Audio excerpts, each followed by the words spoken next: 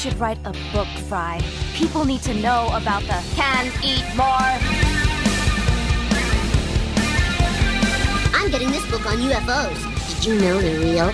But there's a huge government conspiracy to cover it up. Oh, that's just a paranoid fantasy. I want to be a book. You can pick me up, flip through my pages, make sure nobody drew wieners in me. Hello and welcome to the Not Your Grandmother's Book Club podcast, where we read them so you don't have to, because we like it hot anyways. My name is Kevin, and I'm joined as always by my co-host Benedict, whose bid to buy MySpace was just accepted. Benedict, what's your favorite ready-to-eat food product? Oh, as in like just something I don't have to do anything to? Maybe let's say like minimal preparation. I don't know, like probably some variety of spiced potato chip, if I had to say. I would say like a salt and vinegar kettle. You know, I know that you have like chip. weird flavors of potato chips over in the UK, like the shrimp chips or no, whatever it is. prawn cocktail, thank you very much. Whatever, the fuck is the same thing? I don't know if you know this, Benedict, but a shrimp and a prawn are the same thing. It's a matter of size. Is it? Don't tell me they're actually different. They might be different. I don't they actually care. Are different, yeah. I don't actually care. All right, if they're that's different. Fine. Just ride roughshod over the facts. Alex Jones is getting to you, man. I learned it all by watching him. What about you? I actually recently have gotten onto these, and this is something that I really love. The local Asian food store that I go to. I mean, I say local, but it's like half an hour away from where I live. Yep. I have to drive half an hour to get there. That's because you live in fucking Missouri. Yeah, that's true. To drive to outside Missouri to get there. I recently, down one of the Indian food aisles, found these boil-in-bag, ready-to-go curries. Okay, that's good. You know what? It's an easy, boil some water, toss it in there for 5 minutes, cut the bag open, and pour it on some rice. Sure. Great way to go.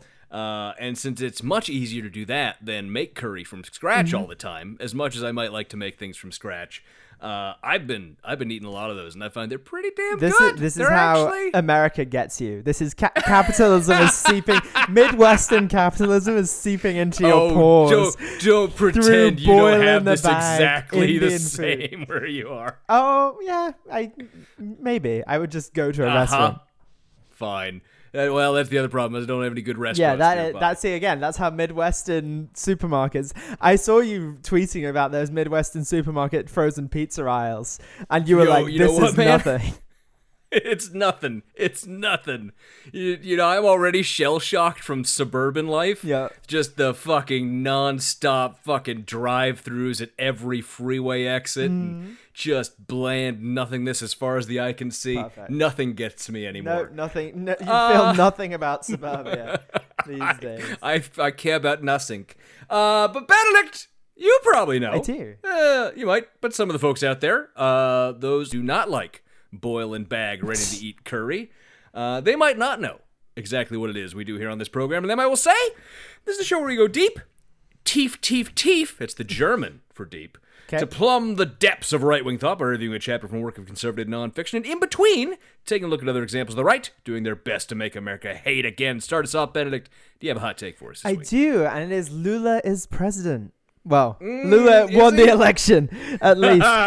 Those are two different things, as I think he might be about to learn. My hot take is that I wish people would stop fucking voting for fascists. I will repeat the hot take. This was my Patreon-only hot take. I'm now putting it on the regular show with the hope that it gets somewhere. Stop voting for fascists. Look, man. Okay, just quickly. Bolsonaro may still do a coup. We hope he doesn't, obviously. There was an attempt made to stop people voting in the Northeast by the very pro-Bolsonaro traffic police. Essentially, the highway patrol were doing fucking roadblocks to stop people getting to the polls. Who would have thought? Cops supporting the fascist candidate. But then even with that, like 49% of the vote went to Bolsonaro, which is insane for the fascist candidate whose policies actively killed people during COVID. Like, what is going on? Like, talk about a polarized... Anyway, Look, stop let me just tell voting. you, Stop voting for fascists. I beg, please.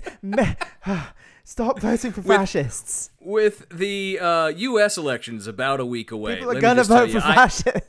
People are going to vote for fascists, and I already got my doom spiral about the election out of the way weeks ago. So I'm already past it. I'm on to like the 5th or 28th stage of grief or whatever it is.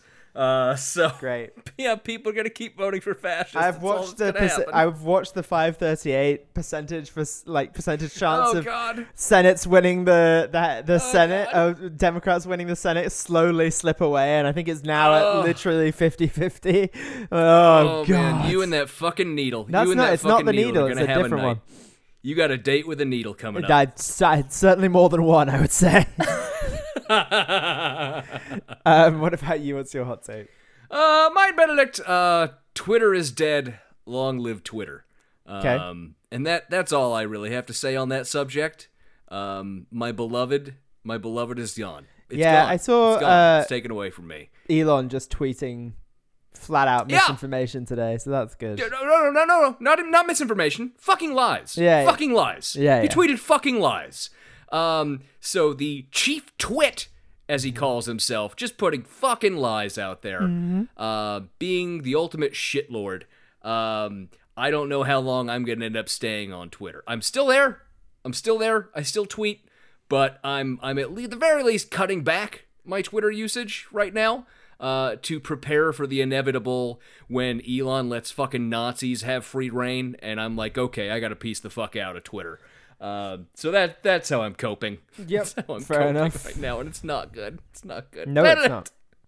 What's on your bookshelf this week? Another depressing thing is that Mike Davis died this week, who is a academic writer, leftist scholar. So I'm going to recommend all of his work, but in particular, late Victorian Holocausts, which is... Oh, yeah, Benedict? Yeah. Are you a real fan? Name 6 more. 6 more is tough, but yeah, I'm not gonna do that. But read late Victorian Holocaust. It's very good and very telling of how the British Empire behaved in the late Victorian era, which is not good. Not great. Spoiler alert, not great. Spoiler alert, British history, not great. Yeah, and rest in power, Mike Davis. But yeah, what about you? Thanks for bringing it the fuck down. I brought it down for Nazis are coming. I'm going to leave Twitter. Yeah, I really brought it down. Thank you. The Nazis are coming. They're always this week, I'm recommending a video game because fuck you. Why do we even do this segment? You never take it seriously. I have. And then I get yelled at for not being able to come up with a book every single fucking episode, and you're like every other week. This week I'm recommending a recipe. I'm like, what the fuck is that? Get out of here! I'm recommending. Hey! Be fair. I have never recommended a recipe. No, but you fucking will. You're gonna run out of video games, and then you're gonna be like, well, you've given me the idea. Yeah, exactly. In 2 weeks' time, it's gonna be a fucking recipe, or it's gonna be like, I saw some graffiti scrawled on a wall, and it made me think. Shut the fuck up and recommend Benedict, a book. That's called a Banksy. You coward. Recommend a book.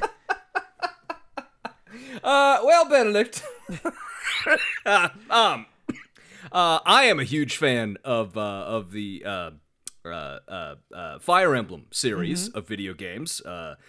Strategy, not real-time combat. It's turn-based strategy. And unfortunately, a lot of those are hard to get these days unless you have like an emulator on your computer, and I'm always paranoid about viruses when I go and download those from random places on the internet, so I don't do that so much. But I found a game that is incredibly similar to the Fire Emblem series, and that's probably not all that surprising since it was made by the creator of the original Fire Emblem series, and it is called the Vestiria Saga, and there are 2 games. It's just great. It's just that great. If anyone who played those games before, like the ones that came out on Game Boy Advance that were awesome, I loved them. I played them so many times. It's just like that all over again. And so I've put hours into just the first of the 2 games I've been playing so far. And I'm only on chapter 4. Wow. And I probably spent like 6 hours on this game so far. So That's what I'm recommending this week, and you can really go and waste some time there if you want to. Housekeeping this week, Benedict. Remember to rate and review us on the iTunes, and the other places, the places and the things. Follow us on the social medias at NYGBC Pod on Twitter for now, and at NYGBC Ben for now. I can't even say our handles correctly. I'm so distraught. Yeah. Couple of updates. Obviously, we have the 2 new patron-only bonus episodes, which hopefully by the time you're hearing this, they will already be released, depending on when I released the second of the 2 that we did consecutively. And the next patron-only bonus topic we are going to be going on to, obviously, now that we have finished our review of The Conscience of a Conservative by Barry Goldwater, is we're going to be doing some Alex Jones documentary reviews in the same style that we did the Glenn Beck's Boogeyman episodes with all of his coverage of his George Soros conspiracies. So I'm really excited for that. I think it's going to be a whole lot of fun.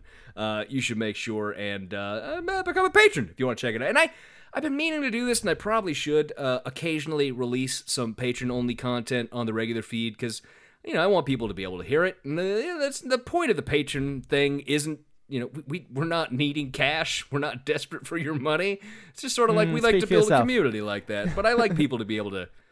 I like people to be able to hear the stuff that we do. So I'll go and find some things and maybe release some of it to the public at large, depending on what looks good to put out. So, onto the Spooky World New World Order this week. Benedict, we have 2 patron inductees this week. One of whom... maybe, that wasn't supposed to happen. Maybe a returning patron, Pause. And I say maybe because we had a patron named Pause, and I don't remember the email address that was associated with that patron. No, it is a returning. The one associated with the new patron? It is. Okay, well, I don't know.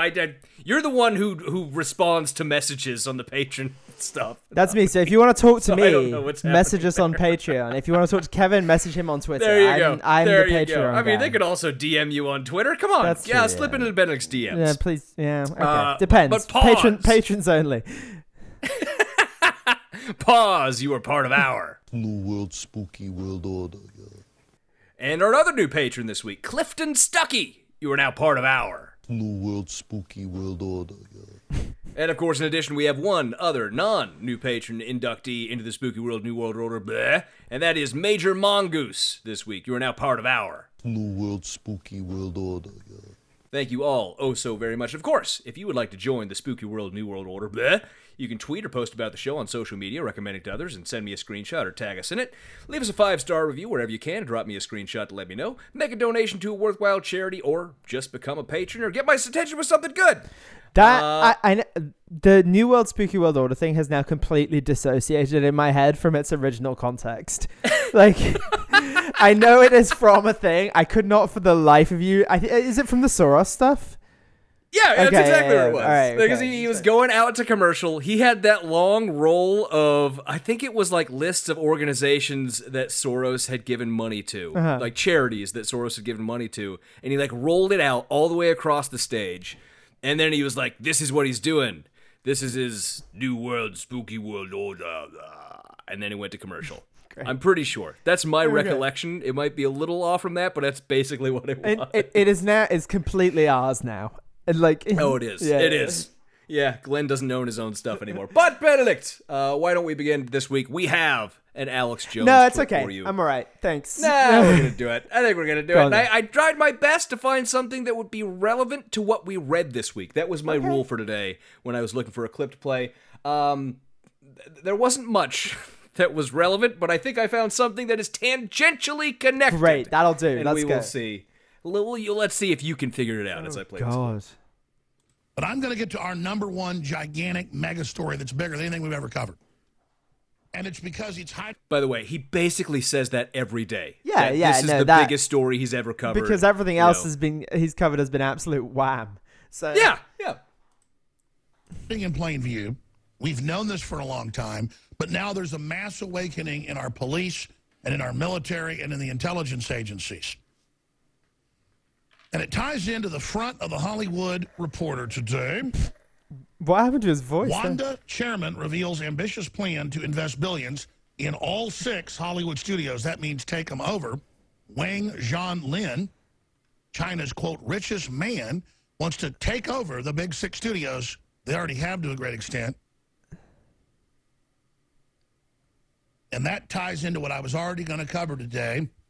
I have entered. So is it China's pernicious influence in American affairs? That's the no, we're not there yet. Oh no! I would give anything. I would bet anything that just based on what he said there, that ties into what I was going to talk about. Basically, someone told, because he's got on his screen like an article from, I don't know, it might be like the Hollywood Reporter or something, that is just like about this Chinese guy who wants to invest in American movie studios.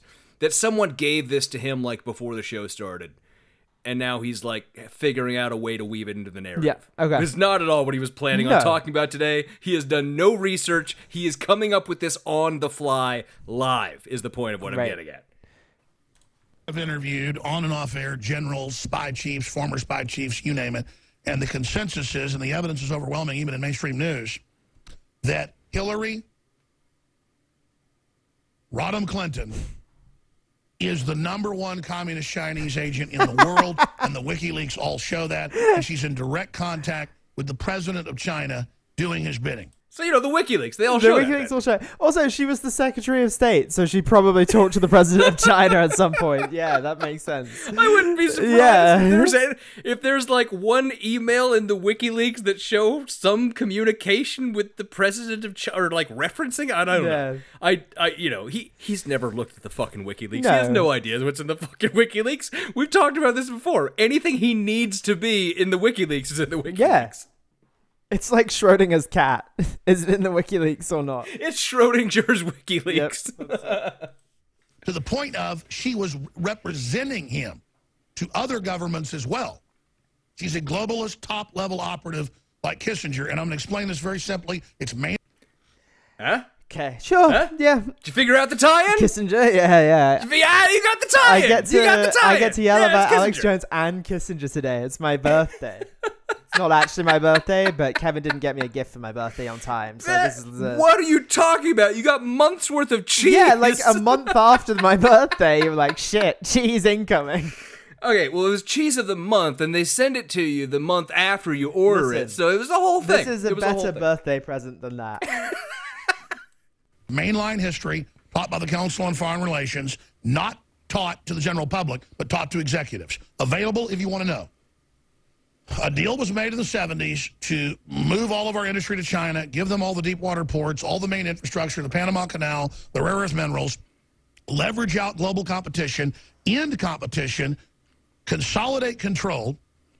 Funny, Benedict. Funny he would be talking about all this going on in the 70s when today's chapter talks almost exclusively about the 70s, and none of this is mentioned in the chapter we're talking about today. No, he might get to it. It's possible.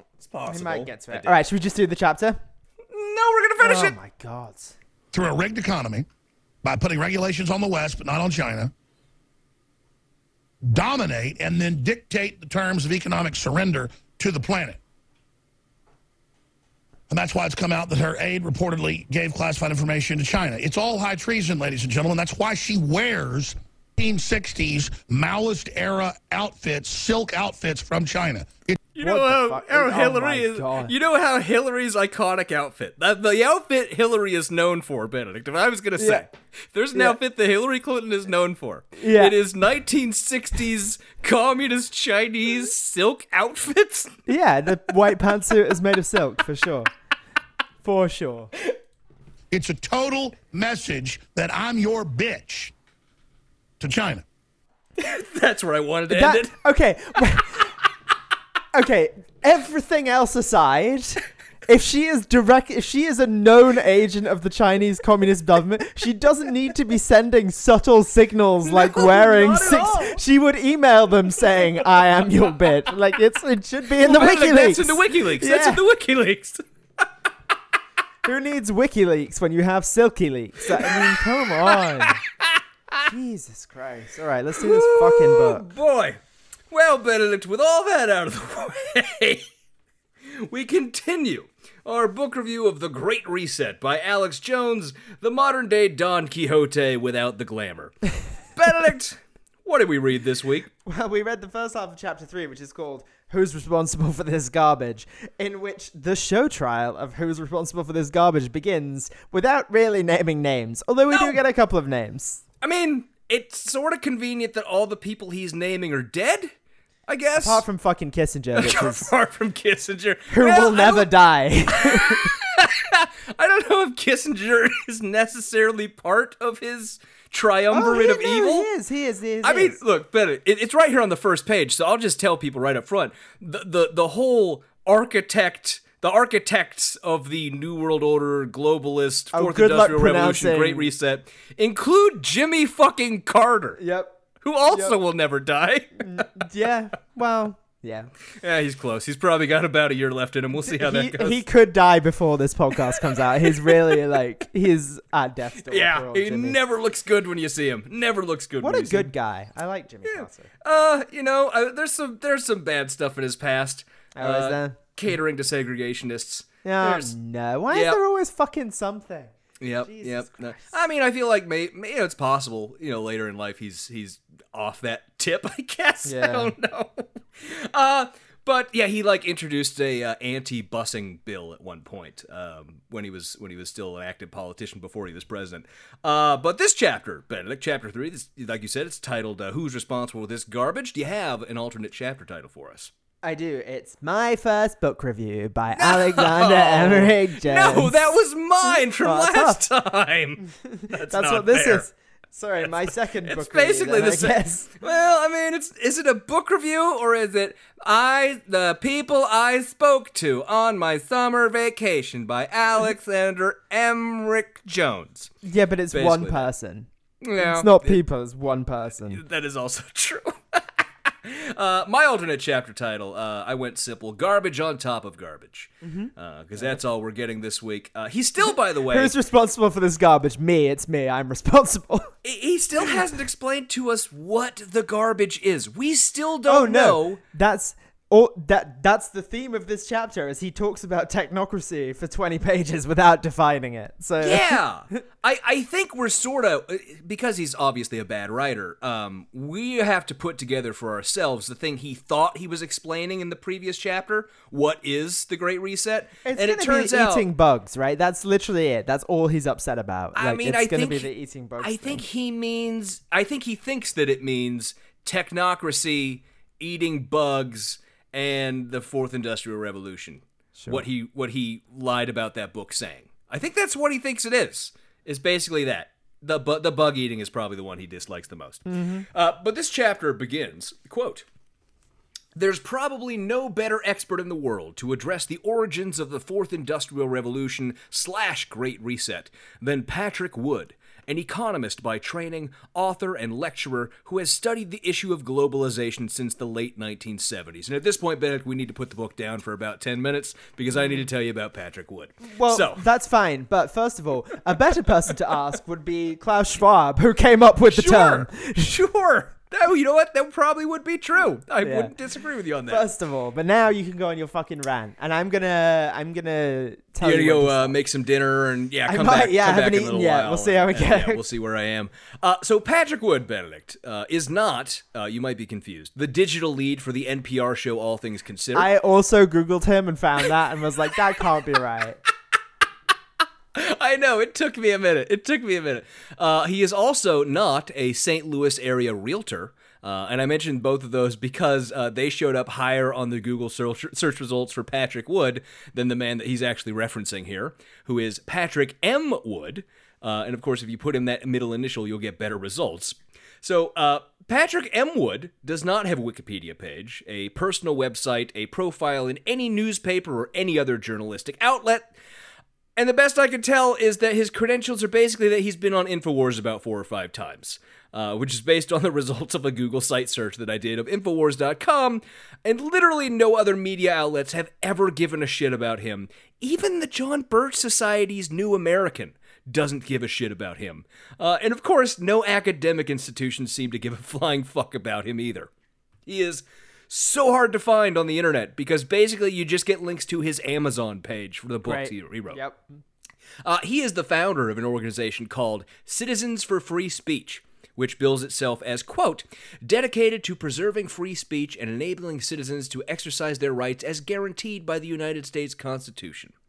And it's one of those outlets that I'm pretty sure will see all the visits I did to it yesterday in preparing for this episode and thinking, that they're finally picking up some steam. But for reference, this organization gets less than $50,000 a year in donations. I don't know the exact number because organizations that make less than that don't have to file a full 990 with the IRS. They file the 990 postcard, which doesn't have the type of details I was hoping to find when I looked them up. But it describes itself further as, quote, the premier national training and networking organization for local activists who are ready to exercise their First Amendment rights in an effective and responsible manner. And it continues a little further below that. We are the home, and this is from their website, by the way, just telling you where I'm getting this. We are the home of the Citizen Ninja Way. TM. Okay. TM. Trademark. They trademarked Citizen Ninja Way. Okay, I can't even begin to guess what that might be. Literally, you could give me 1,000 guesses. I don't think I would get close. I don't think you would either. It continues, the Citizen Ninja Way, a method of activism that uses effective strategies, tactics, and tools, resulting in positive change at the local level.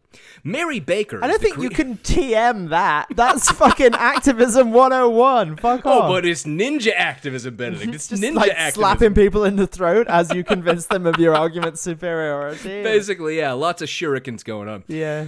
Mary Baker is the creator and facilitator of the training program based on her book, Citizen Ninja Stand Up to Power, which, that just sounds like a shitty 80s fucking action movie. It does, yeah. It sounds like the Steven third Seagal. in a series. Yes, it is the third in a Steven Seagal series of that movies. went straight to TV and no one watched. Oh, no, straight to VHS. Didn't even get a TV run. No shit. Yeah. Continuing, get the foundation you need to engage with others civilly and confidently. Our free, all in caps, Citizen Ninja training will help you get into an empowered mindset and give you practical tips for collaborating with other like-minded community members. Citizen Ninja The Basics is a workshop designed for conservative Americans who recognize that they have a duty to engage in the civic process, but are unsure how to go about it, or are fearful of bully tactics being used against them. The 8-part series is self-paced and available on demand on our local activist training platform. What you'll learn. 1. The 4 Citizen Ninja powers.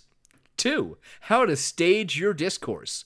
3. Bully tactics and countermeasures. 4. How to take action. And that's... Hoo boy. Yeah. Hoo boy, that's something, isn't it? Yep. So this Mary Baker lady, who Patrick seems to do a lot of stuff with because I found her referenced on other things he's involved with. She is described on their website as follows, quote, Mary Baker is a political activist, author, and educator residing in San Diego, California. Her first book, Citizen Ninja Stand Up to Power, published by Ronin Publishers, great, is a primer on how to engage effectively in the public square. Okay. Mary it seems like they're not, for what it's worth. It seems like none of them are. They really aren't. Mary is a keynote speaker covering topics such as sustainable development, civic engagement, and American governance. She has also been a guest on several radio programs, most notably conservative commentator and radio personalities Barbara Simpson, the, quote, babe in the bunker, John B. Wells, Caravan to Midnight. Kevin, I really can't do this anymore. I really can't hear any more about this woman. And the late Dr. Stan Monteith of Radio Liberty.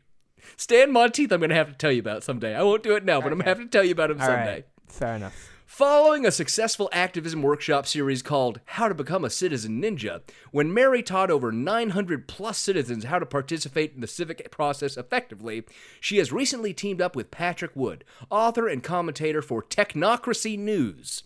Together, they launched www.localactivist.org, the new home for the Citizen Ninja online activism training and networking. Benedict, if you go to that URL, you know what you get?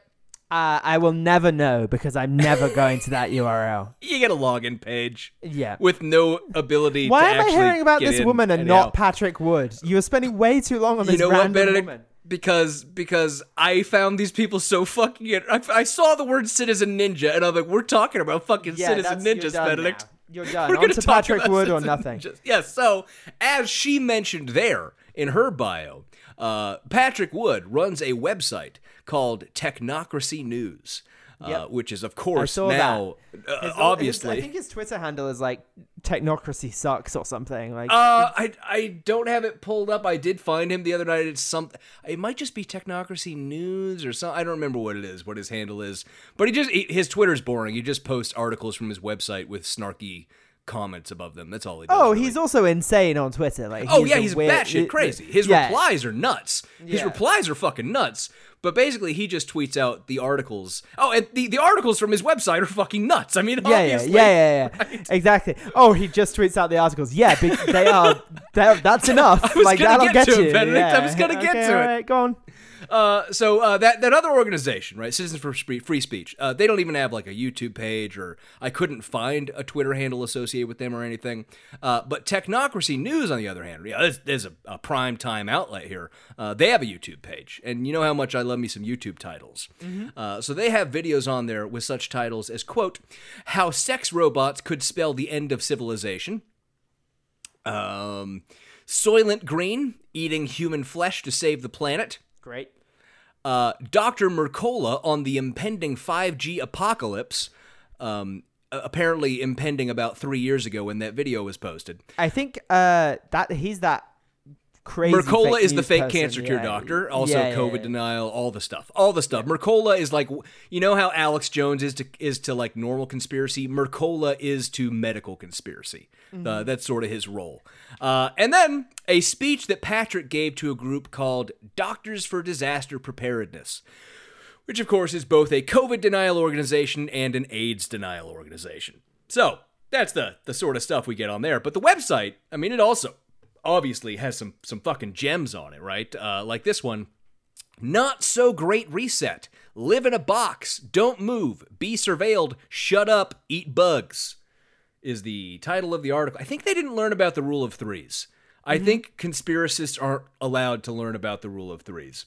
There's another one on here.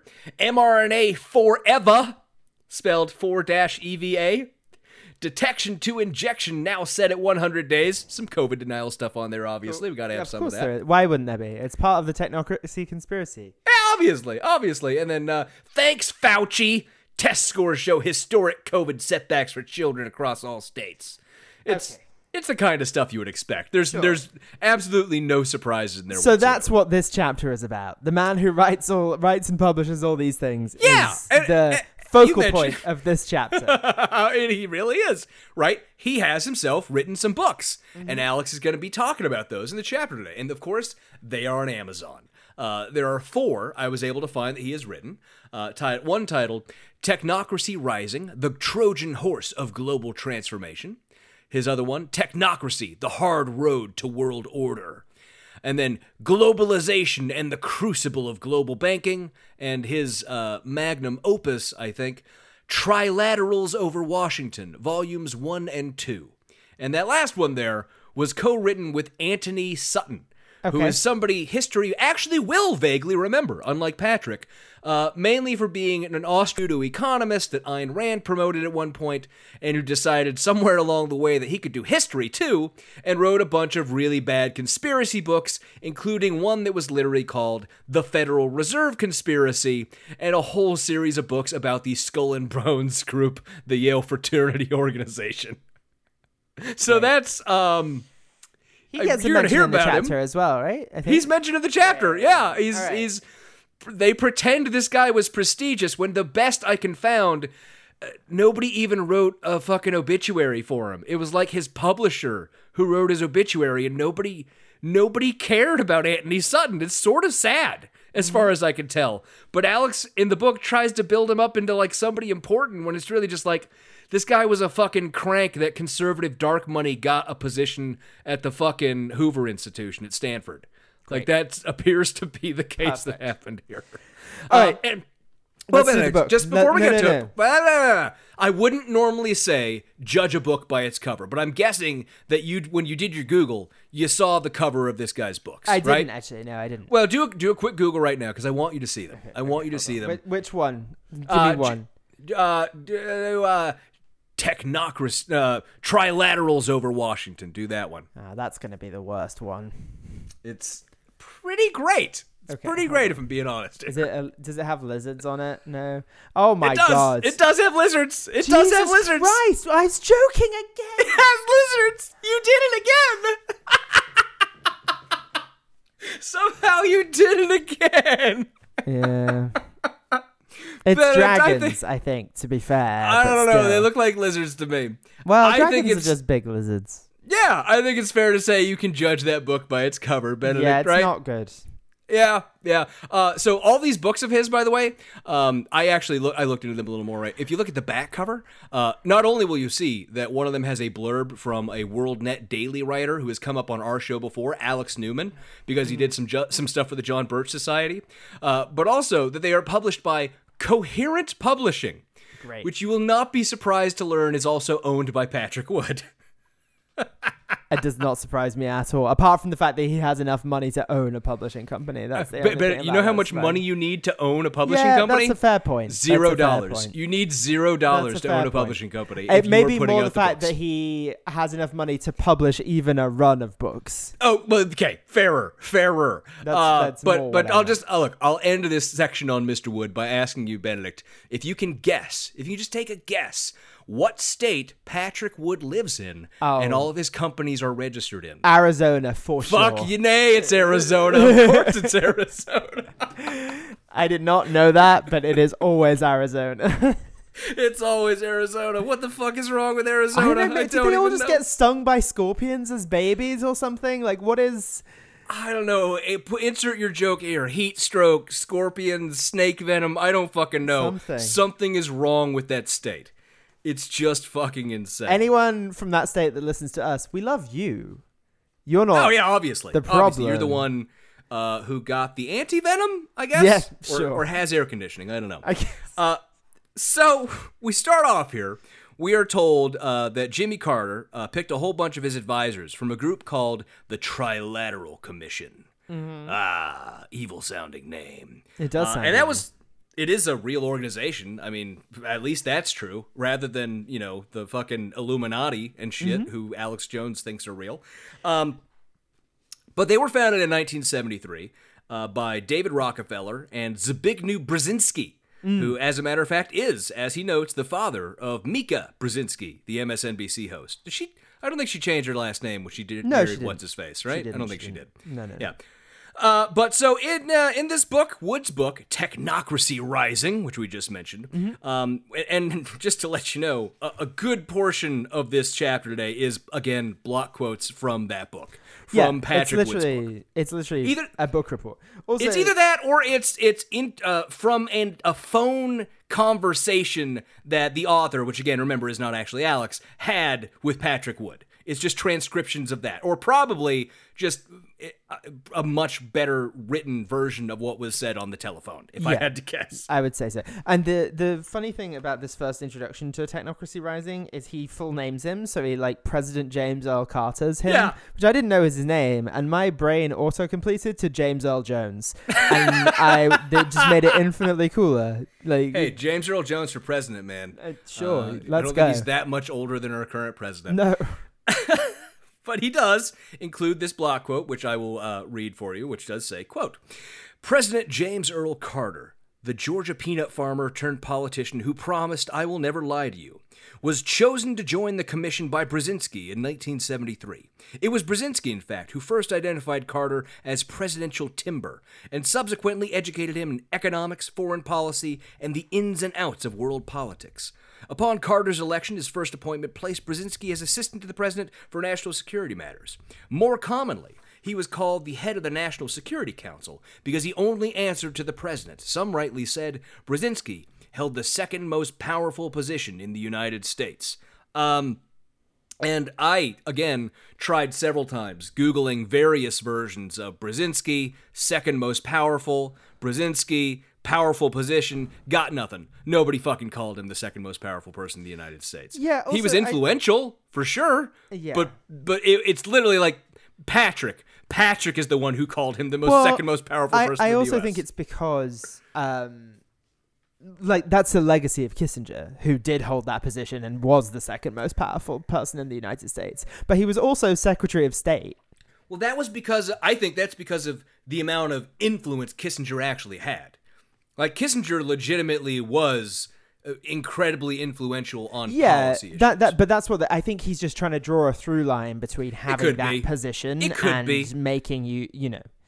You're always trying to be too fair to these people. No, I'm not. Whereas I'm just trying to shit I'm on saying him. I think he's an idiot because that was very specifically around Kissinger and his influence, rather than like Michael Flynn wasn't the second most influential person in the United States, despite I having hope he wasn't. holding that. I really hope he fucking wasn't. He might. You know what? He might have been actually, but. I don't know. Depending on how much larger QAnon grows, he might be in the future. Yeah. But he continues saying about that block quote we just got. That's certainly not a bad position in which to find yourself, second only in power to the President of the United States. Who wouldn't want that gig, especially if it came without the need to do any campaigning? More bad writing. Like, just leave it. Like, yeah, obviously that's good. Mm-hmm. Duh. Yeah. But now we get some insight into the origins of the globalists, where he says, quote, Woods identifies the roots of this globalist movement as beginning with the French philosopher Auguste Comte, 1798 to 1857, we're conveniently told. Generally credited as being the father of modern sociology and considered the first philosopher of science. And I will just note that I sent this paragraph to an actual philosopher, our buddy Aaron, over at Embrace the Void earlier today, and got back a solid LOL. I got a solid LOL. The French are at it again out of that, is basically what I got. The French are at it again. The French are always at it. So I guess Alex, who has always maintained himself as the preeminent philosopher or historian of the globalists, is now allowing this Patrick Woods guy to make all these decisions about where these things began, even if they directly contradict things Alex has said in the past, because Alex has most definitely said that the globalists exist before Auguste Comte, right? Like... This is a thing that goes back all the way to the founding, according to Alex. Because Alex got his conspiracies from the fucking Illuminati bullshit that John Birch Society was saying. Also, you know who else was the first globalists? The Mongol Empire, for wanting the whole world to be in the Mongol Empire. Hey, take it fucking back further. Take it fucking back further, man. Yeah, you could say the Roman Empire were the first globalists, because... I mean, I was going to go for... Why am I blanking on the name of the king of Macedonia? Why the fuck am I blanking on that? Alexander! Yeah, why the fuck was I blanking on Alexander the Great? It would be Philip II, if anything. Okay, but Alex cried when he saw there was nothing left to conquer, man. So he continues a little further down. For those who came to identify as progressives, namely those who believe human society is evolving toward perfection... That is not the definition of progressivism, by the way. That is not. That is not at all.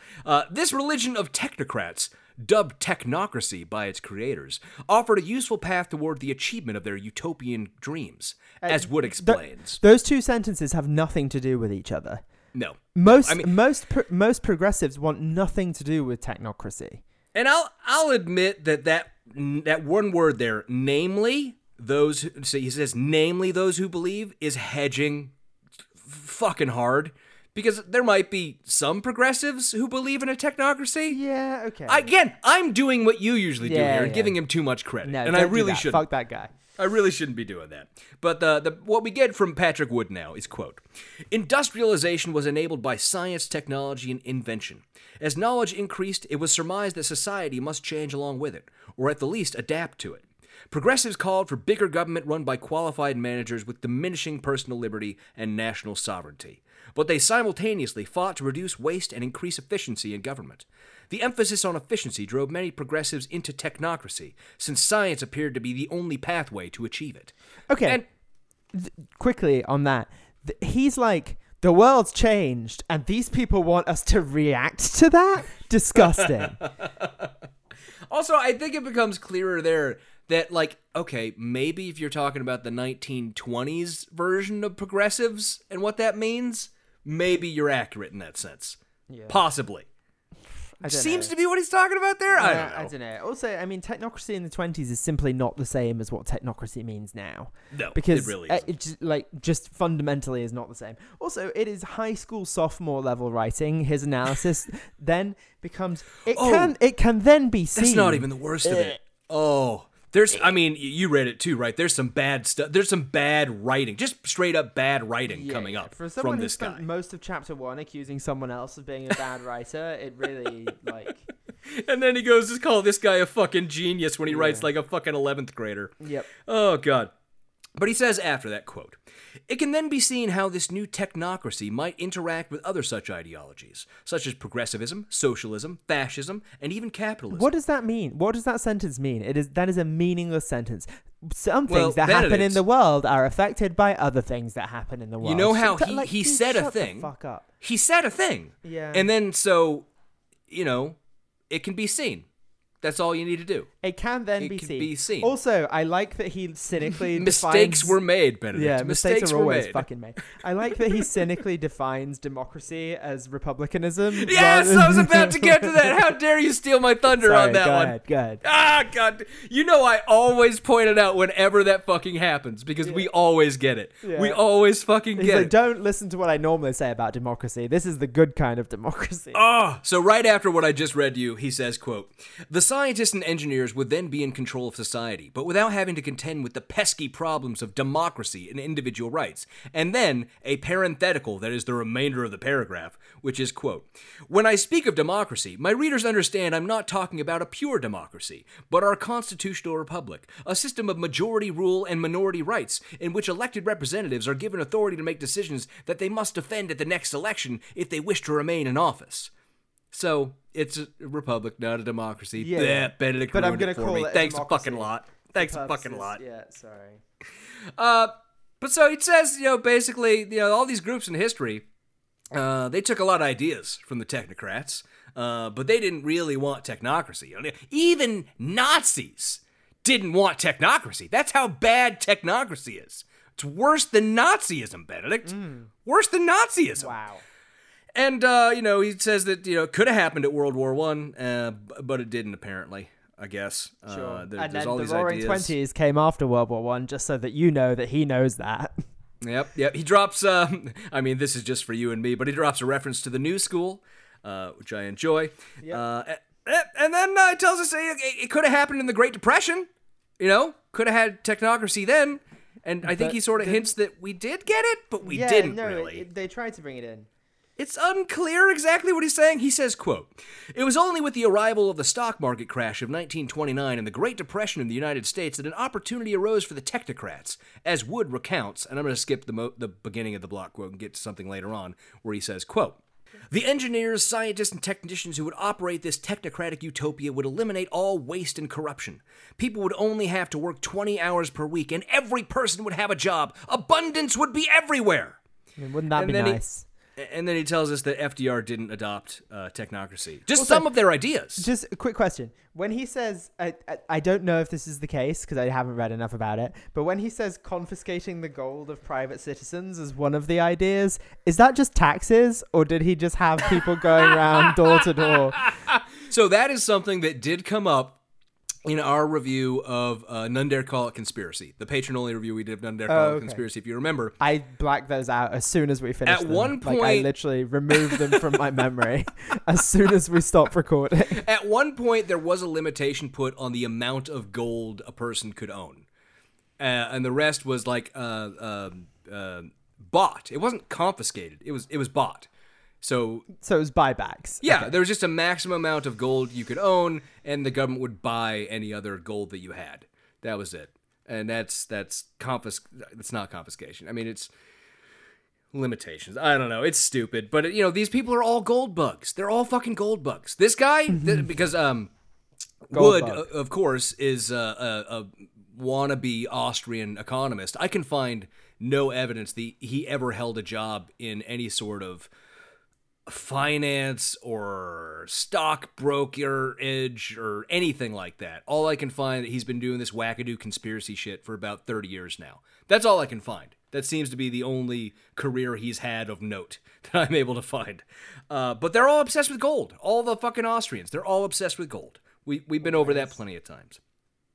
But he says about this that, FDR didn't want to give power to the technocrats, and a block paragraph from Wood tells us why, where it's, quote, "In any case, American democracy was found to be unwilling to entertain technocracy, and it was soundly repudiated for all of these reasons." And then he gives us a literal bulleted list. 1. National sovereignty and the constitutional forms of government were not dispensable. 2. Nobody was willing to give up private property or the possibility of accumulating private wealth. 3. The apparent similarities between technocracy, Inc. and Nazi fascism were abhorrent to most Americans. Sure. And 4, the grandiose promises of technocracy were seen as so much free lunch. And toward the end of the Great Depression, everybody knew from experience that there was no such thing. I laughed out loud at that one. You know how at the end of the Great Depression, everybody was saying, man, I really wish the government would have done less to help us? Well, some people do say that. Some people who were did rich not live during the through Great it. Depression, Yeah, exactly. or did not live during it. Yes, I know. God. So then he brings up Ben Operation... Shapiro thinks the government should have done less. Right. For example. And as we've covered, Ben Shapiro's a dipshit. So next he brings up Operation Paperclip. As the official position of this podcast. I'll put it down on paper. I will put it... We will have a official positions of the podcast page on the website, NYGBCpod.com. I will create it tonight. Top 1, Ben Shapiro is a dipshit. That will be on our official positions page, Benedict. All in favor say aye. Aye. Aye. Yes, All right. 2-0. The motion passes. So next he talks about Operation Paperclip, which of course Alex loves to talk about, and so do a lot of people like to talk about Operation Paperclip, but Alex likes to use it as proof of his conspiracies, which it really isn't. Was it a good thing? Was it a bad thing? I don't fucking know. I really don't fucking know. Werner von Braun is dead. I don't know whether we should have taken the top scientists or not. I don't know. I don't. I just don't. But, they're all about it. But he says, the technocrats didn't win after World War II. They still couldn't take over. But there were some Nazis over here now because of Operation Paperclip, is the gist of it. Right.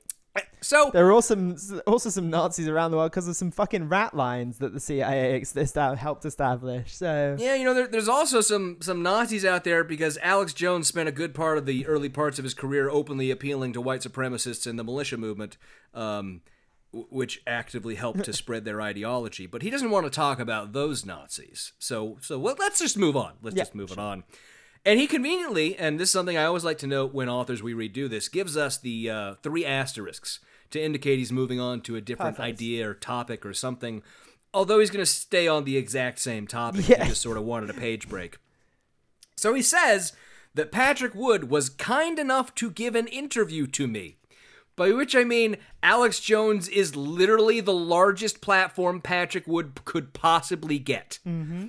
So I guess he was kind enough to give an interview to Alex Jones. He describes his physical features as well. He does. And, that, by the way, Google him right now. Yeah, he does not look anything like as described. He looks like a cheap Glenn Beck costume. He does, yeah. That's what he fucking looks like to me. That was the only thing I could think when I was looking at him. Like bearded, depressed Glenn Beck, who really is trying to pull off... So Glenn Beck. Exactly. But he tells us now, quote, Wood's interest in technocracy began shortly after the 1976 presidential election of Jimmy Carter and his vice president, Walter Mondale. And the block quote we get tells us that he was, wondering, who would Jimmy Carter bring into the administration? This is essentially the CFR thing. Like, it's a variation of the CFR thing. That's yes. Trilateral Commission, CFR. It's just the fact another shadowy cabal controlling the president who has the real power. Sure. When None Dare Call It Conspiracy was written, to be fair, the Trilateral Commission didn't exist yet. Sure, so that would have been better. This is a better one because it. It sounds much more evil than the CFR, doesn't it? Yeah, but maybe the CFR is a bit more subtle then. I don't know. I think as a boogeyman, Trilateral Commission is a much more interesting word to throw out. I think it has a hint of evil just in like It does, yeah. the pentamic diameter or whatever the fuck it is. The pentameter, word for the syllables. iambic the pentameter. syllabic meter. The syllabic meter of the phrase makes it sound more Pentamic ominous. diameter.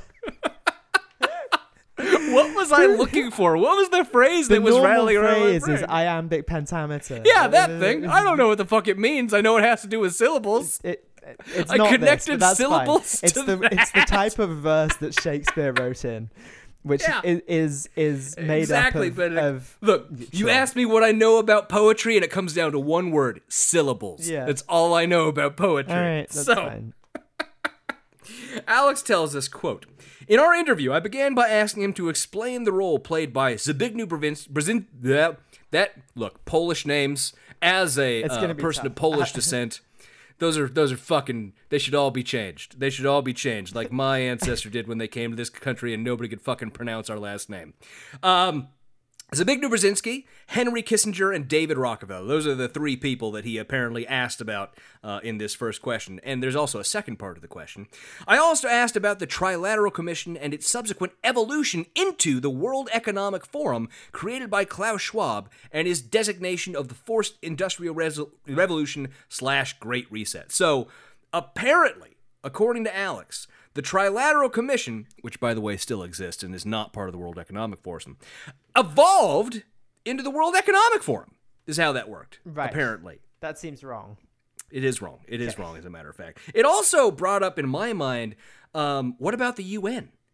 The UN has to tie into this, because we know that this is all this ideology goes back to JBS stuff, and the UN was the original, beginning of this conspiracy. I'm not even beginning, right? It goes back to the Illuminati. We know that. But the fucking UN was a big leap forward to this conspiracy. So why are they ignoring that? Why are they not talking about how it was founded long before the Trilateral Commission? Just pointing it out, man. Think it's a weird coincidence, man. I'm right. just asking questions, man. Moving on. So Wood says, quote, "Let's start with the Trilateral Commission, founded in 1973. That was the beginning of modern globalization. What happened in the years before 1973 was largely unsuccessful, and the global elite knew that. So they embarked on a new mission with the Trilateral Commission, to essentially do an end run around national sovereignty around the world." Dun, dun, Cool. dun. Sovereignty, I think, is going to be a big buzz phrase for us in this book. I think so, I think yeah. it's probably going to be popping up a lot.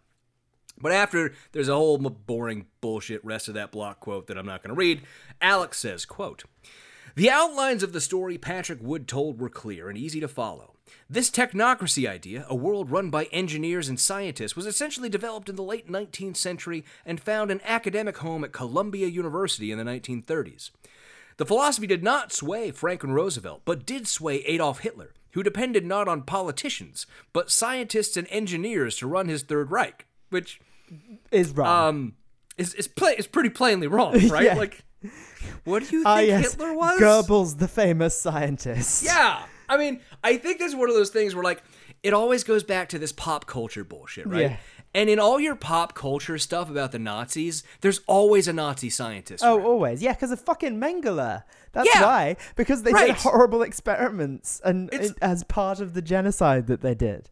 Right, like the Captain America movie, right? All the fucking Nazi scientists, a bunch of weirdo Nazi scientists. That shit is always in And there. to be fair, they did do a lot of fucking experiments because they were eugenicists and they were doing a Yeah. lot of evil biological experiments. And then the other thing that always comes up again is Werner von Braun because of Project Paperclip and that shit, and he was a rocket scientist.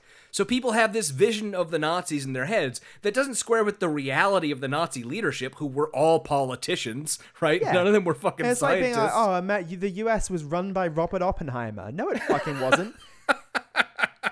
I just love that a lot. But skipping down a little ways, he says, quote, "I think it's important to understand that technocracy can't accurately be called communism or democracy. It is best understood as a monopoly on power held jointly by big business and big government." So which otherwise is- not a monopoly. Okay, but Benedict, remember, that's the definition he gave us for fascism. Yeah. That is... Fascism, Kevin, fascism is technocracy. Catch up. Second of all, You know what? if something is held jointly by two things, it is not a monopoly. It is it's a duopoly at worst. It's a duopoly. Yeah. You are correct, you pedantic dickbag. You are correct. Maybe even an oligopoly, because sure. big business is more than one business. But we learned that apparently, they didn't want to try this out, the Trilateral Commission. They didn't want to try this out in the United States. So they needed another place. And where did they go, Benedict? China. To China. Always China. And then, 50 years later, Hillary Rodham Clinton wore silk. Step 1, open up China to the world. Step 2, impose technocracy. Step 3, Hillary Clinton wears silk. Nailed it. So he does, as all conspiracy theorists do, he touches on something that is true, which is that Jimmy Henry Carter Kissinger is a dick bag, yeah. Oh, absolutely. But Jimmy Carter and Zbigniew Brzezinski did, actively engage with China to open them up to the West. Yeah, as a means of opposing the Soviet Union. Nixon. That's like a Nixon whole did, thing. and then obviously when Nixon left office, then you end up with Jimmy Carter, and Jimmy Carter is continuing upon what had begun under Nixon. So that it's funny it was that he actually doesn't really mention Nixon as part of this, who definitely started the process of opening China up to the world. No, and to be fair, I don't know where Alex currently sits on Nixon, because in the past he would call him Kissinger, corrupt. for sure. Well, so... but he's a huge, real big friend of Roger Stone, who, if you recall, has a Nixon tattoo on middle of his back, right? Cool. So I don't know. Weird dude, honestly. Okay, carry on. Really weird dude. But Roger Stone has been a huge influence on Alex. So I don't know where Alex has landed on a lot of things because of Roger. But he continues and he says, the technocrats finally reached the center of American power in the 1970s after more than 40 years of effort and could begin putting their plans into action, starting with a test case for their ambitions. Their choice? Not the United States, where they knew they'd run into predictable opposition. Instead, the technocrats chose China, as Wood explained. And skipping down a ways into this block quote, he says, quote, Brzezinski did not teach China about free market economics or capitalism. He taught them about technocracy. That's one reason the ascendance of China have been so dramatic. They have excelled at using that, exploiting it, expanding it, and exporting it to the world. China is the poster child for technocracy. They have perfected surveillance, artificial intelligence, the use of social credit scores to keep their citizens in line, and strong-arming the population, forcing them to do whatever they want. If they don't comply willingly, they just start shooting them. That is basically the story of China and how it came to be where it is today. And if you think that is the story of China, that Zbigniew Brzezinski taught them technocracy... You're kind of fucking lost, man. Yeah, and you're kind also of fucking probably a bit lost. racist. I mean, it is. There was an element I was thinking of when I was reading that of, this is very much the othering of the Chinese, taking away their agency, right?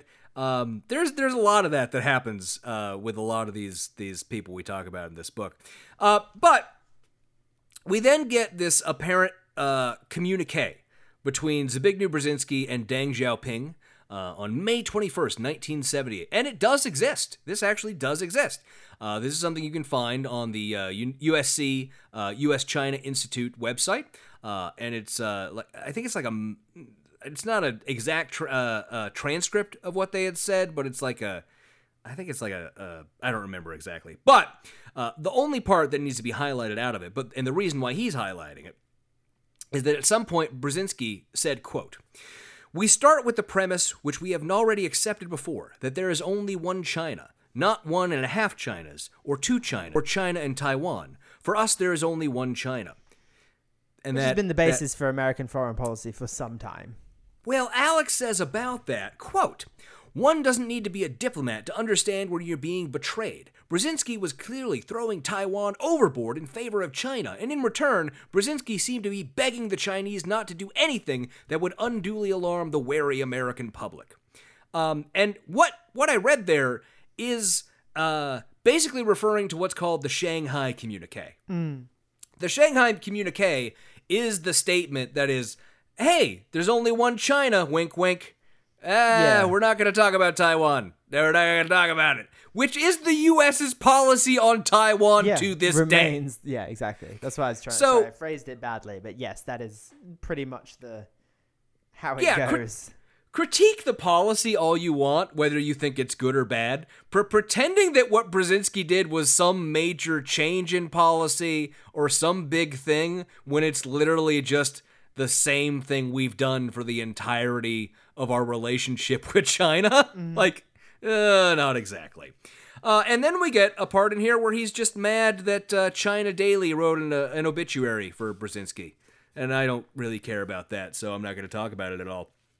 But continuing on, we get to page 44, for your reference, Benedict, where he says, quote, "The narrative of Patrick Wood conforms to the known facts about the early Trilateral Commission and China's entry into the global economic community.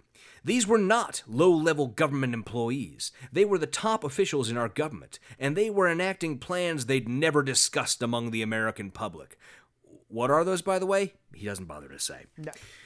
"They would need to be present in every administration, every presidential administration going forward, as Wood detailed the various administrations." And this is just deep state stuff. That's all that is they couldn't get this work done in one administration. They had to stay in government. They had to be there forever and stay around, and you can't get rid of them. And Wood wrote about that, quote, "These technocrats have represented left and right, liberal and conservative. The political labels mean nothing to them. They operated throughout the Reagan administration. George H.W. Bush was a member of the Trilateral Commission. Then you had Bill Clinton and Al Gore, both of whom were members, blah, blah, blah, the list goes on." And then he gets to the last paragraph of that, which is, quote, "The same thing happened, maybe to a lesser extent in the Trump administration. And now you have the Biden administration." Because, of course. Sure. That is just a description of who the presidents are. Yes, I mean, like... Sure. It's just, presidents and high-level political officials, they belong to these elite clubs. Yeah. We talked about it before when it came to the CFR. Civil servants tend to work across administrations so that the government doesn't go completely dark for whole periods of time. Anyway. Well, but again, remember, we have to distinguish between the reality of the situation, which is that, civil servants remain in the government and, remain across various administrations, and that, a number of people who are high up just sort of stay around in politics for a while. So maybe they're in one Republican administration, and then the next time a Republican is elected, they're in that administration, blah, blah, blah. And the belief of Alex and of Patrick Wood, which is that there is a global conspiracy and all these people are behind the scenes, they are really calling the shots and telling the president what to do. We have to distinguish between those two things. Yes. I wish we didn't have to, but we do. It really would be nice.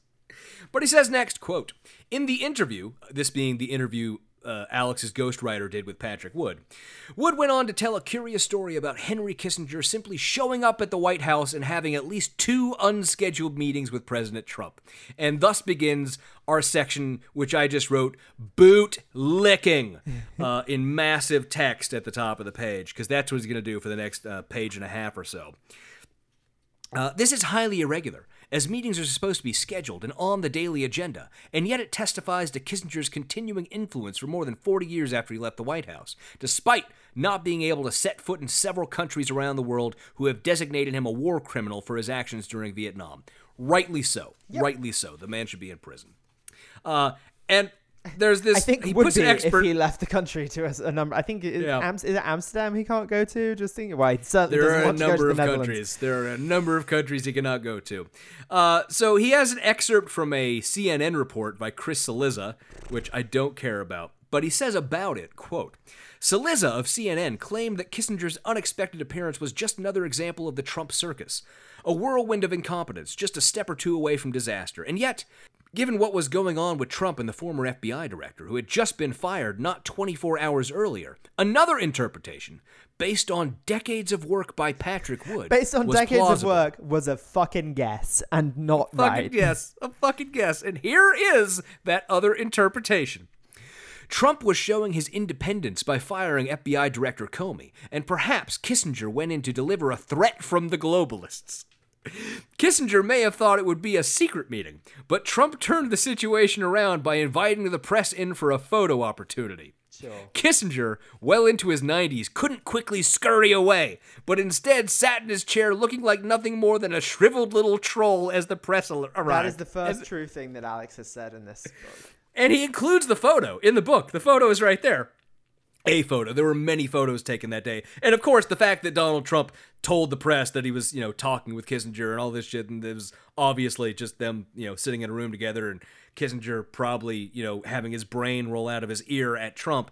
The fact that all of that contradicts this narrative of Patrick Wood's, all that can just be thrown out the window because of this next sentence. I defy you to look at that picture and come to any other conclusion. I can. There are many other conclusions I might be able to come to.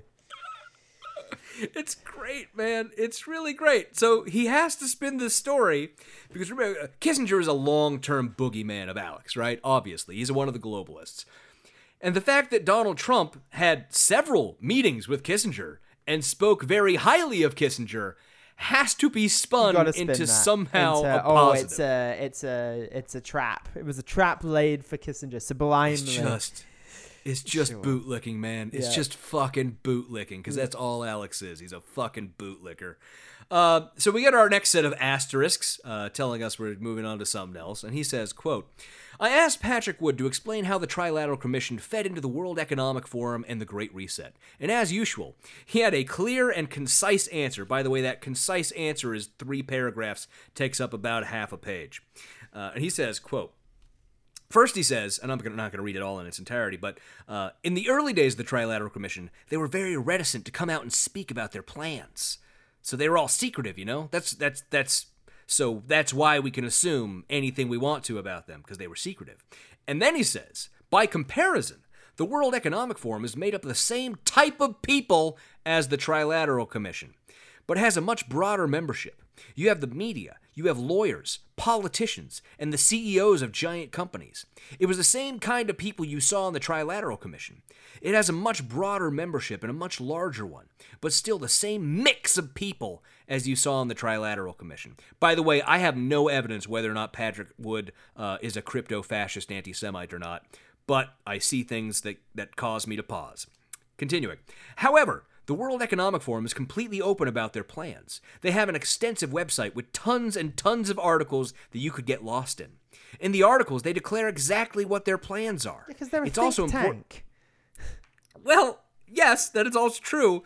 But on the next page, he's going to sort of undercut that a little bit. And also, the fact that earlier in this book, he had to apply alternate interpretations to the words he put from Klaus Schwab's book kind of says that maybe they're not quite so clearly spelling out. Well, they don't spell it out. Yeah, exactly. They don't spell out. They're not spelling out the plans you claim they have. Exactly. Right. Exactly. Imagine we're a think tank, but we're having some very private thoughts. They're not for public consumption.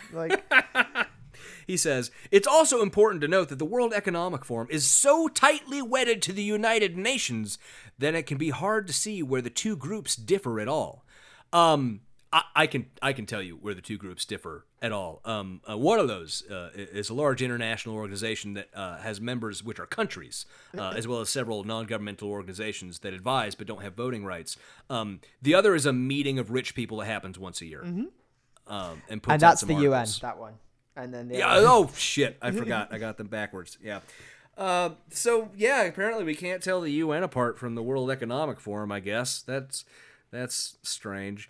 But he tells us, obviously, there's the plan, the long-term plan that all these organizations use all over time, is that they know, if they know that the public isn't going to support their message, they have to lie about their ultimate plans. Why he would say that right after he says that they are all spelling out their plans clearly on their website, I don't know. No. I don't know. Maybe it's because those things don't say what he needs them to say. Always. But then he says, quote, I asked Wood if it was accurate to say that Klaus Schwab or the World Economic Forum were using issues such as sustainable development, climate change, and racism and gender issues as a way to divide people, making them more vulnerable to the plans of the globalists. He agreed it was a tactic they used, but said it was also a strategy to keep people from looking too closely at their plans. And skipping through half of this block quote from Wood, getting to the end of it, it says, quote, this is technocracy warmed over from the 1930s. It's a resource-based system where they will control all the resources and you and I will own nothing. In fact, Klaus Schwab even says that. You can look it up. And then there is a footnote. There is a footnote, Benedict. The footnote is just to telephone conversation with Patrick Wood. Right. That's the footnote. Awesome. That's the footnote. But Benedict, if you recall, I did look that up. Yeah. Because the "you will own nothing" thing was not said by Klaus Schwab. Yeah. It was from an article posted on the World Economic Forum website that is a series of 8 articles of people imagining what the future may look like. Mm-hmm. That's what it was. And it was you can rent everything and it will meet every need that you have. Yeah. It was the one that had that weird dystopian twist to it of mentioning that people were discontent who lived outside the city walls. It was that one. Yeah. Interesting. I think you should read it. Mm-hmm. I think you, Patrick Wood, should go read it. Please. Because then maybe you'd stop saying this bullshit. Oh, it's just annoying as shit to me, man. But skipping forward a little ways. He says, quote, "Probably one of the most surprising parts of my interview with Patrick Wood was when he talked about how oblivious many of the early members of the Trilateral Commission were to the unpopularity of their ideas among the public." And then we get, again, giant fucking block quote from Patrick Wood. He says, quote, "We repeatedly ran into this attitude where they'd say something, where what they'd say is something like, well, what we're doing is for everybody's good. It's for the global good. So why would anybody take exception to it? We took exception to it, and we told them about that. But they just couldn't understand why we'd be upset about their plans to help the world. It's just crazy. I still shake my head." And the only thing I could imagine about that was Patrick Wood was one of those people who would go protest at Davos with crazy signs about the New World Order. And he doesn't understand why they weren't paying attention to him. Why weren't they paying attention to him yelling about how vaccines, were biochips outside of the Davos meetings? Why did nobody pay attention to him? That's really what it's all about. But then he says, quote, "This is really the heartbeat of what I call scientism. Scientism sets up science as a god. It's kind of an extension of humanism in a way. It sets up science as a god that can do no wrong, and they reject any other type of moral, ethical, or biblical restraint." Oh, did I mention that Patrick's a Christian nationalist? Did I bother to mention that to you? Or did I wait until this point in the chapter when it revealed itself? Yeah, it tracks. Of course it does. Yeah. So we get a whole bunch of Alex sort of lamenting the God-shaped hole in these scientismists' hearts, these technocrats' hearts, which is just lovely because it's just the same shit. I've heard Alex say that sort of shit 1,000 times, where it's just, imagine the motives of your enemies, and then why would they do that? Just because they have a God-shaped hole in their hearts. But then he moves on to another topic of his conversation with Patrick, and the subject is, quote, "My frustration was something I couldn't find in the writings of Klaus Schwab or the globalists. Their writings spoke abundantly of communication, collaboration, and a common set of values, but contained little information about what happened to those who, after a period of communication, simply didn't agree to their common set of values. I asked Wood if he could point me to any sources that explained how these globalists planned to deal with dissenters. This was his response." And before we read his response, I just have to point out that the reaction of these people to dissenters is nothing. Yeah. It's nothing. It's to do nothing because they don't care about people who don't agree with them. They'll try to convince them, but they know there's going to be people like Alex Jones out there. Mm-hmm. But I think that thing about what you do to dissenters, that comes from Alex imagining what he would do to people who disagreed with him if he had his way. Yeah. Because something has to be done to those people in Alex's eyes. It's always that. You can't just let them exist, right?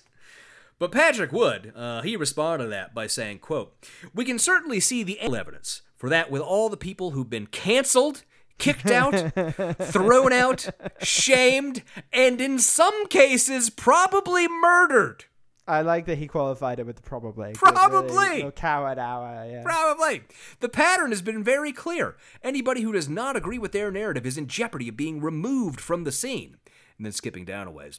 "We see this in the medical community. For example, the Great Barrington Declaration, opposing the COVID-19 lockdowns, masking regulations, and vaccine mandates, had a couple 100,000 signatures, with about 3,000 being top scientists and medical professionals. Every one of those people was canceled by the censorship culture." And I love the idea that you can just say someone is a top blank, and there's basically no criteria by which to judge that statement. So I am now, Benedict, a top lawyer. I am a top lawyer. In fact, I'm a tippy top lawyer. Oh, wow. So I also like that he got the cancelled by the censorship culture. It should be censored by the cancel culture. He's just got it the wrong way around. Yeah. Also, the Great Barrington Declaration, by the way, that if you're thinking that was something put out by doctors or something like that, it was written by the American Institute for Economic Research, a libertarian think tank. That is not very many signatures in a country of 360 million people. It's not, and particularly when you look at where in some of those signatures, fake names like Mr. Bananarama was one of them. That's my name.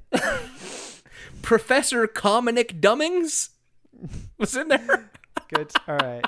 Moving on. Let's close this fucking long story chapter short, out. there was a bunch of fake names on that, and it's hardly any actual medical individuals besides some wackos who were willing to sign on to it on there. But Alex says, I found it difficult to disagree with anything that Wood was claiming. Anybody paying attention to the media understands that in the past several years, especially since the appearance of COVID-19, there's been nothing less than an assault on free speech. The old answer to the question of speech that people believe to be wrong is more speech to counter what is believed to be false. It's the same old thing. It's the same old thing we've always seen. Yep. And then he has one last question that he wanted Patrick Wood to answer. And that was that although there have been suspicious deaths of dissidents in the West, I'd agree there is little hard evidence that has been presented to establish this as a pattern utilized by the powerful in our society. A, that is a lie by Alex Jones about what he believes, because Alex believes that Bill Clinton murdered numerous people who had real secrets about him. Alex believes in the Arkancides. He absolutely does. He said it numerous times. So Alex's ghostwriter fucked up there. But continuing. I asked Patrick whether he agreed that in the West it would be difficult to force these changes upon us, but if they would somehow get people to acquiesce to their plans or remain silent, that it would greatly increase their chances of success, which is not a coherent fucking question. It's not a coherent fucking question at all. But nothing is. But in response to that, Patrick detailed, quote, a specific change to the strategy of the globalists that came about around 1974. And he tells us about this guy named Richard Gardner, who was a member of the Trilateral Commission, also Benedict, also on the CFR, who wrote an article in Foreign Affairs, the magazine of the CFR, in 1974, titled The Hard Road to World Order. And he says about that, you can find it on the internet. It's been scanned. Good. And Benedict, wouldn't you know it, I can find it on the internet. It has been scanned. And we'll talk about what it really says in a moment. What he said, and this is a direct quote was, and this is Wood saying that, it will look like a great booming, buzzing confusion, but an end run around national sovereignty, eroding it piece by piece, will accomplish much more than the old-fashioned frontal assault. The game changed in 1973 with the formation of the Trilateral Commission. Prior to that, you had the old-fashioned frontal assault. Then Gardner was saying there needed to be an end run around national sovereignty, and that's exactly what they've done for the past 45 or 50 years. Chipping away, death by 1,000 cuts, piece by piece, eroding national sovereignty. So Benedict, that article by Richard Gardner it's like I said, it's on the internet. It has been scanned, and I do have it in front of me right now. And I think that perhaps, and this is me thinking this, I don't know, other people might disagree, other people might have other thoughts about that, but I think that if perhaps he were to go read the paragraph immediately before the part that he had quoted, he might understand slightly more what this article is actually about, where he says, quote, if instant world government, charter review, and a greatly strengthened international court do not provide the answers, because those were options that he had already assessed in this article and said were not viable, what hope for progress is there? The answer will not satisfy those who seek simple solutions to complex problems, but it comes down essentially to this. The hope for the foreseeable future lies not in building up a few ambitious central institutions of universal membership and general jurisdiction, as was envisaged at the end of last war, but rather in the much more decentralized, disorderly, and pragmatic process of inventing or adapting institutions of limited jurisdiction and selected membership to deal with specific problems on a case-by-case basis, as the necessity for cooperation is perceived by the relevant nations. Such institutions of limited jurisdiction will have a better chance of doing what must be done to make a rule of law possible among nations, providing methods for changing the law and enforcing it as it changes, and developing the perception of common interest that is prerequisite for successful cooperation. I can see why I didn't bother to read it. It's fucking boring. No, Jesus the Christ. article goes on to talk extensively about intergovernmental organizations like NATO, SEATO, the UN. The article is about intergovernmental organizations. That's what it's about. And the fact that these governments have to cooperate with each other to come up with rules for these organizations that may affect their sovereignty. Yeah. That's fine. Fucking ridiculous. It's still boring. It's very boring. But he tells us that the European Union, that's the best example of this today, because it's taken over every single function of the countries that it presides over. Benedict, fact check, is that true? That is not true. But he wrote it. He wrote it here. Yeah, but it's wrong. So. But he said it, so I'm going to go with what you said. No, he said it so that it's his word against the European Union. So. Okay, but Benedict, something about goose feather pillows? I seem to remember like that being a Brexit thing. Yeah, I think that's something. Kevin, everything was a Brexit thing. But why don't I read the final few paragraphs of this first half of the chapter for us, where he says, quote, "If one looks at the globalists like any other revolutionary movement, it becomes easy to understand their tactics. A frontal assault on the institutions of government was not likely to lead to success. Instead, it was important for them to work incrementally. The globalists are nothing if not patient. As we wrapped up our interview, Wood suggested 3 things to me. First, he suggested I read Brave New World, written by Aldous Huxley in 1933. He says Okay, reread. reread. Yeah, notably, that's true. Because Alex doesn't want to admit that he hasn't read it. You know what? Alex cites Brave New World a lot, and I don't know if he has read the book. I would if I were him. I think he watched that movie that was made of it at one point, probably, is what he got it. In 1933, the same year technocracy established itself at Columbia University. In Brave New World, there's no political structure, said Wood. The world is run by scientists and engineers. The book was a direct attack on technocracy. So I suggest you reread it to see what things have come to pass and what might be ahead. Because if it was published in the same year as it was established, then that's not enough turnaround time to write a book about it. Also, fun fact is Alex has said in the past that Aldous Huxley was a member of the globalists, and Brave New World was him putting out the plan of the globalists. Awesome. Perfect. Cool. Not that it was a criticism. Great. Second, he suggested I simply go to the website for the World Economic Forum and read their papers. It's all out in the open, he said. Has to be. That's the rules, as discussed. Third, he suggested I read the work of Israeli academic Yuval Harari. Probably the most, and again, Benedict, I don't know if this guy is an anti-Semite crypto-fascist, but, probably the most important advisor to Klaus Schwab. If you want to understand Klaus Schwab, you need to understand Yuval Harari. He's got some pretty strange ideas. He's all about transhumanism and the singularity. His latest book is called Homo Deus, which means man is now God. Gives you a good idea of the man's humility. Just real quick.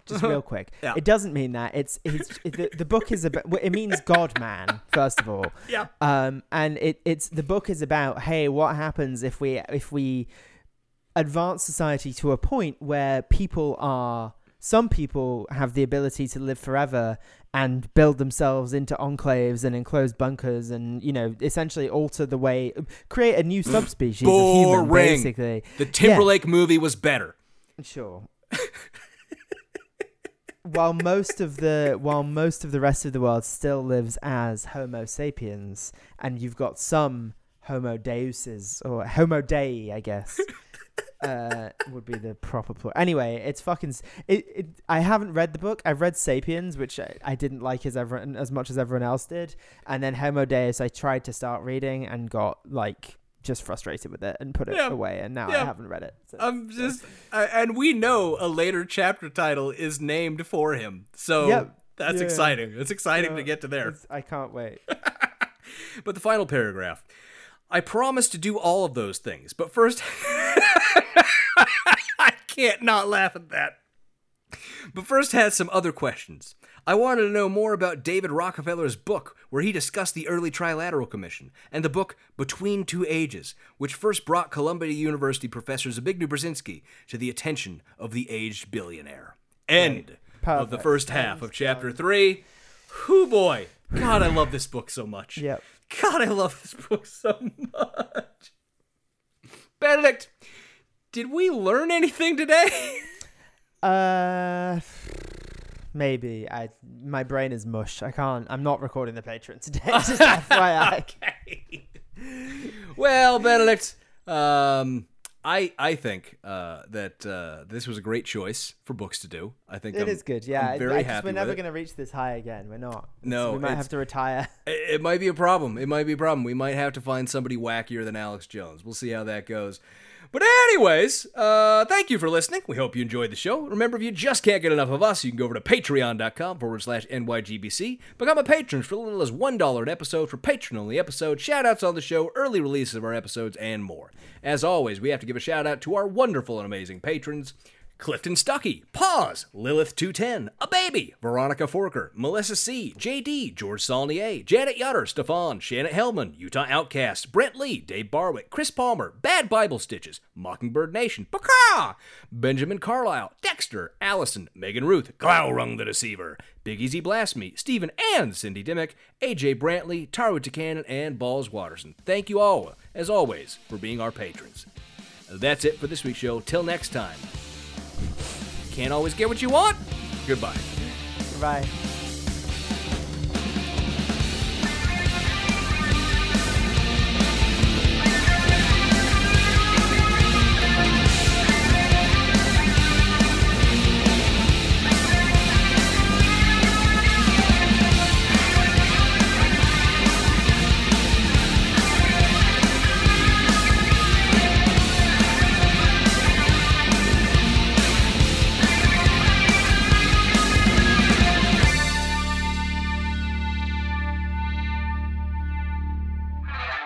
The Not Your Grandmother's Book Club podcast is a production of Kevin and Benedict Productions. Copyright 2020, all rights reserved. Music for this podcast is by Silverman Sound Studios. Find out more at silvermansound.com.